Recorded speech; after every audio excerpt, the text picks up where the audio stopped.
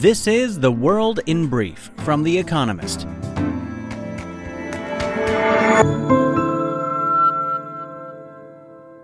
Our top stories.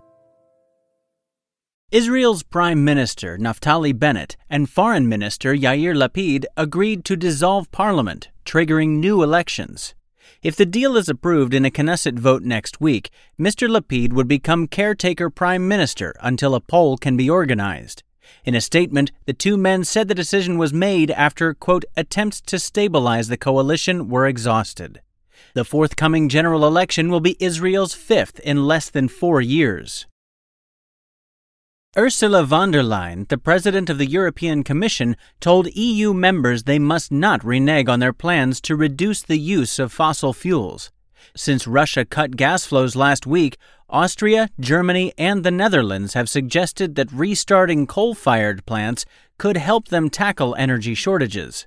EU officials are worried that Russia could reduce supplies further before the winter. Josep Borrell, the EU's foreign policy chief, called Russia's blockade of Ukrainian grain exports a, quote, war crime. He called on Russia to end its blockade, saying it is, quote, inconceivable that people are starving while wheat sits in Ukraine. Volodymyr Zelensky echoed the sentiment, calling Africa a, quote, hostage in the conflict as food prices on the continent soar. Ukraine's president also said he expected Russia to intensify attacks on his country ahead of an EU decision on whether Ukraine should receive candidate status to join the bloc. Russia demanded that Lithuania reverse cargo restrictions which have cut off Kaliningrad, a Russian enclave in the Baltic Sea, from the rest of the country. The ban prevents some Russian cargo from moving across Lithuania by train. Lithuania says it is enforcing EU sanctions which came into force on June 17th. Russia called the move, quote, openly hostile and warned of retaliation. José Mauro Coelho, the chief executive of Petrobras, the Brazilian state oil company, resigned after just 2 months in the job. The price of petrol has risen more than 25% since June 2021, and last week, Brazil's president, Jair Bolsonaro, said that prices should not rise further, shortly before the company raised its prices again. 2 previous bosses were also forced out after disputes with Mr. Bolsonaro. At least 13 people were killed in an attack on a bus in northern Syria, according to the country's defense ministry. Islamic State claimed responsibility. Among the dead in Raqqa were 11 soldiers and 2 civilians. Meanwhile, Mali's government said jihadists killed 132 civilians in several attacks over the weekend. In February, France declared it would withdraw its troops from the country after nearly a decade of fighting militants there. A court in Japan dismissed a claim that the country's ban on same-sex marriages was, quote, unconstitutional. Despite most of the population approving of same-sex marriages or civil unions, Japan is the only country in the G7, a group of big economies, not to allow them. Last week, the local government in Tokyo, the capital, passed legislation that gave some partnership rights to same-sex couples.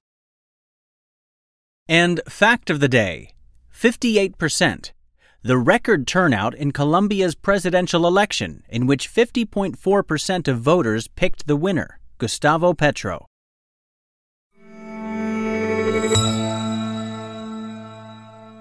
And now, here's a deeper look at the day ahead. More protests in India. Agnipath, an army recruitment scheme launched in India last week, translates to, quote, path of fire. Thousands of young men are interpreting that literally, setting trains and other government property ablaze in unrelenting nationwide protests. On Monday, over 500 train journeys were canceled across the country. Would-be army recruits are furious that the government will employ new soldiers on fixed 4-year contracts without the pensions or other benefits that come with permanent posts. The military establishment is also angry. Short-term hires may lack the motivation of permanent ones. But India's ruling Bharatiya Janata Party has doubled down, declaring that applications from anyone protesting will be rejected. With pensions and salaries accounting for nearly 2/3 of India's defense budget, the BJP's intransigence is understandable. From all that, it could melt away if the protests develop into an organized, sustained movement. The last time the BJP faced one over agriculture reforms, it backed down.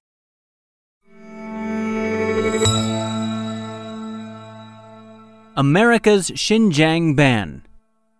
The evidence that China's government is imprisoning Uyghurs and other ethnic minorities in the far western region of Xinjiang is overwhelming.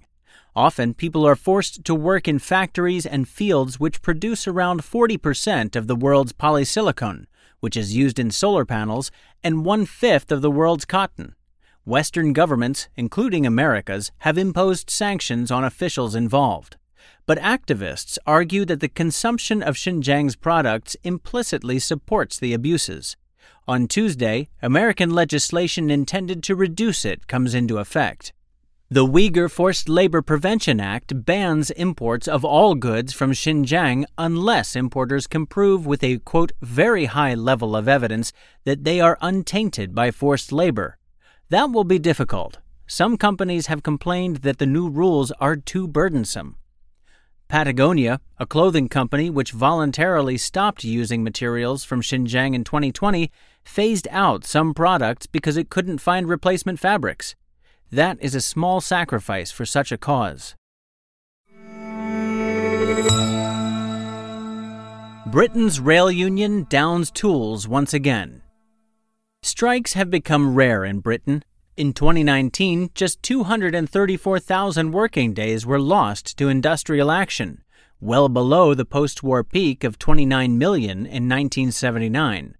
But the number threatens to rise. On Tuesday, more than 40,000 members of the National Union of Rail, Maritime, and Transport Workers will walk out. It will cause chaos on the country's railways. Officials are warning Britons to avoid traveling unless absolutely necessary. Further strikes are planned on Thursday and Saturday. The walkouts are likely to be the first of many. The RMT is reported to be seeking a pay raise of 7%, but Network Rail, a public sector company, has offered 2%, plus 2 further increases of 0.5%. Inflation in Britain was 7.8% in April. Transport strikes are much less disruptive than they used to be as more Britons work from home. Rail travel on weekdays is still only 85 to 90% of its pre-COVID level. To have the desired effect, then, unions may have to up their strike frequency.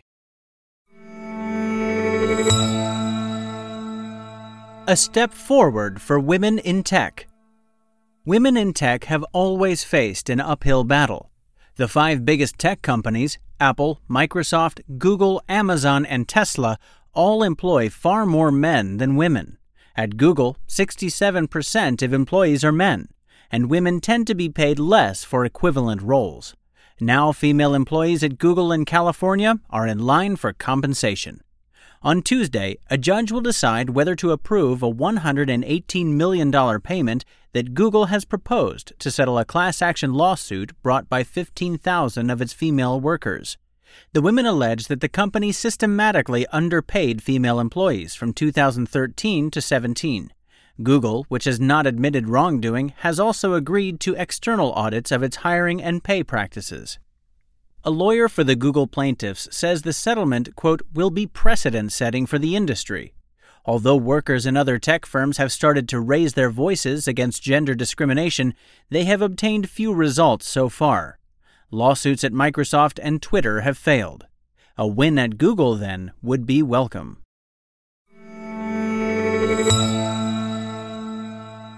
Climate change hits Yellowstone. Last year, 4.9 million people visited Yellowstone National Park to gaze upon its stunning geysers and plentiful fauna. But after huge floods, the park, which is mostly in Wyoming, has been closed since June 13th. On Wednesday, it will reopen, but only partially, with visitor numbers limited and some parts remaining closed. As well as damaging Yellowstone's ecosystems, such disasters take a financial toll. Entrance fees to the park bring in around $8.8 million per year. Closures in the busy summer months will reduce that. And estimates of the cost to fix damage done by the floods run to at least $1 billion. The recent closure could be a glimpse into Yellowstone's future. Because extreme weather events will be more likely as the climate changes, as part of the repairs, the National Park Service, which runs Yellowstone, must include protection against future disasters. That will take time and will not be cheap.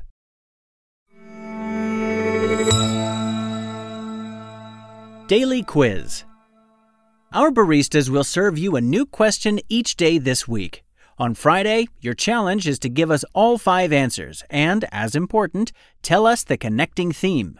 Email your responses and include mention of your home city and country by 1700 hours BST on Friday to quizespresso@economist.com. We'll pick randomly from those with the right answers and crown one winner per continent on Saturday. Tuesday. Which song by Tammy Wynette was ranked number 1 in Country Music Television's list of greatest country songs in a 2003 poll?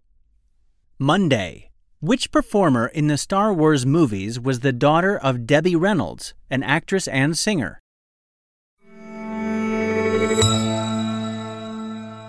Finally, here's the quote of the day from Jean-Paul Sartre, who was born on this day in 1905.